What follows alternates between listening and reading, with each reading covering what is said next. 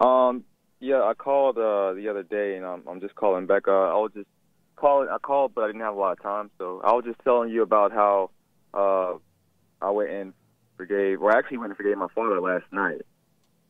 Nice. And How did it go? I went and it went. It was kind of weird. He was like boo-hoo crying, like Bird. I didn't.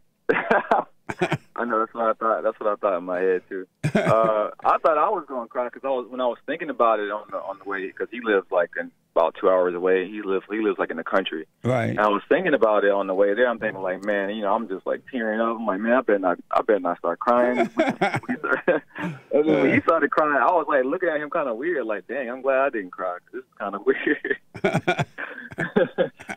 But I told him I basically forgave him for being weak, too weak to handle my mother, too weak to stand up against like the women in the family that were trying to keep me away from him. Yes. Even his sisters, even his mother, everybody was just trying to keep me away from my father. They just kept saying like, "Oh, don't be like your dad." I remember my dad used to try to come pick me up. They used to tell him like, "No, you can't take him." But, just all this and that. That's evil. And it was, and actually I went on a whole forgiveness spree. I was passing out forgiveness like it was on sale last night.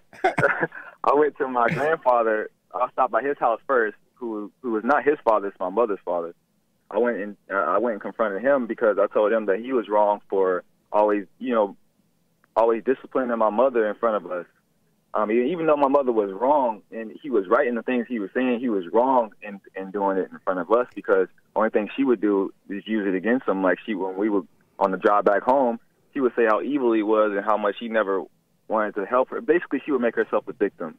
And, as a kid, I believed that she was a victim because of what I saw and then how she was interpreted. She never told me the truth. Yeah.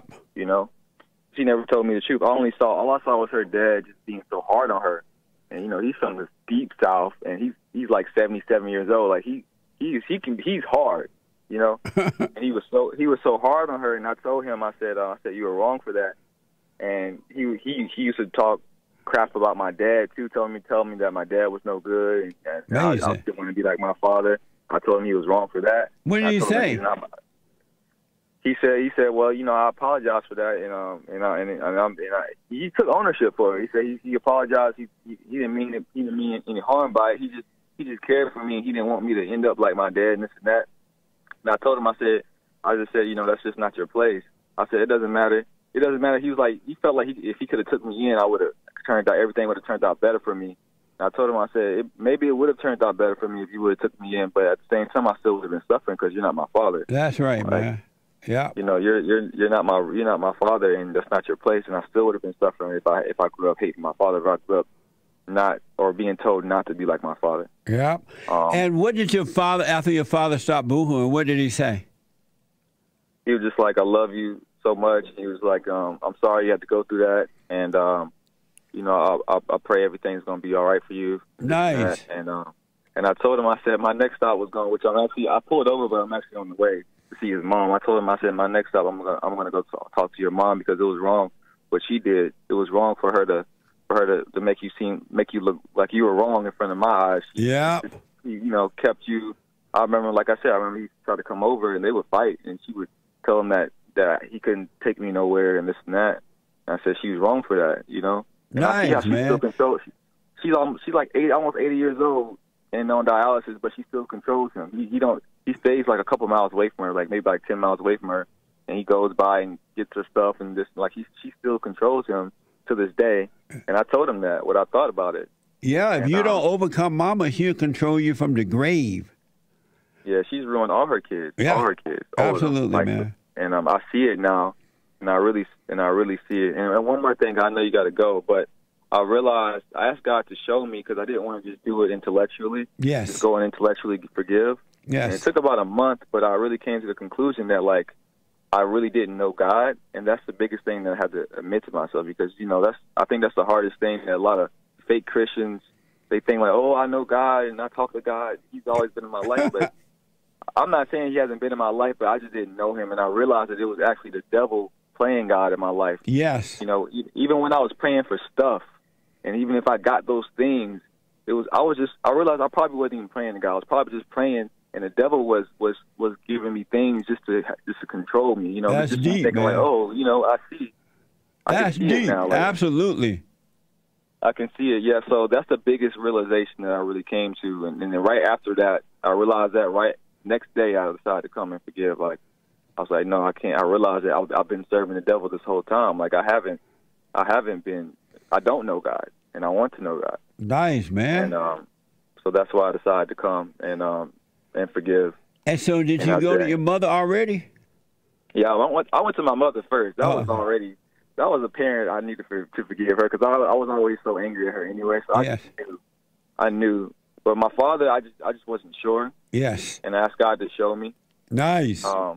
And he did. He showed me, and he didn't like talk to me in my head. He didn't intellectualize it. He showed me through my own anger. He showed me that I was still angry, and he showed me why I was angry. Amazing, man. And, I totally understand that.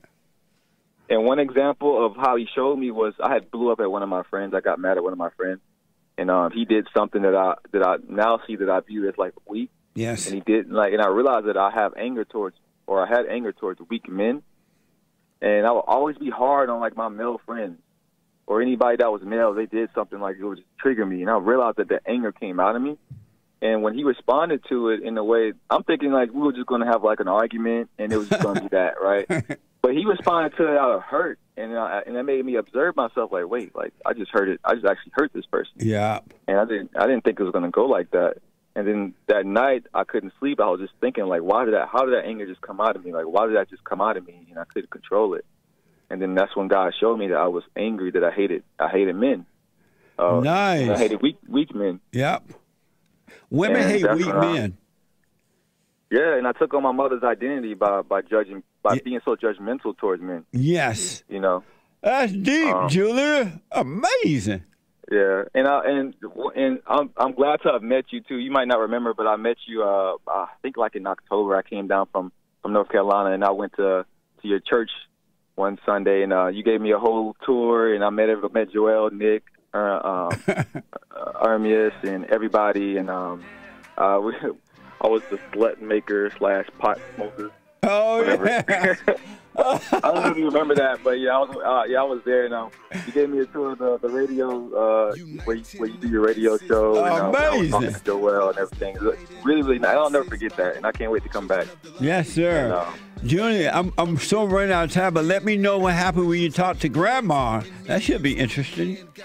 Yeah, I'm on the way there. I'll let you know. All right, buddy. Merry Christmas, and thanks. Amazing call, man. Absolutely amazing call. Thank you. Thank you. Merry Christmas. Merry Christmas to you. Amazing.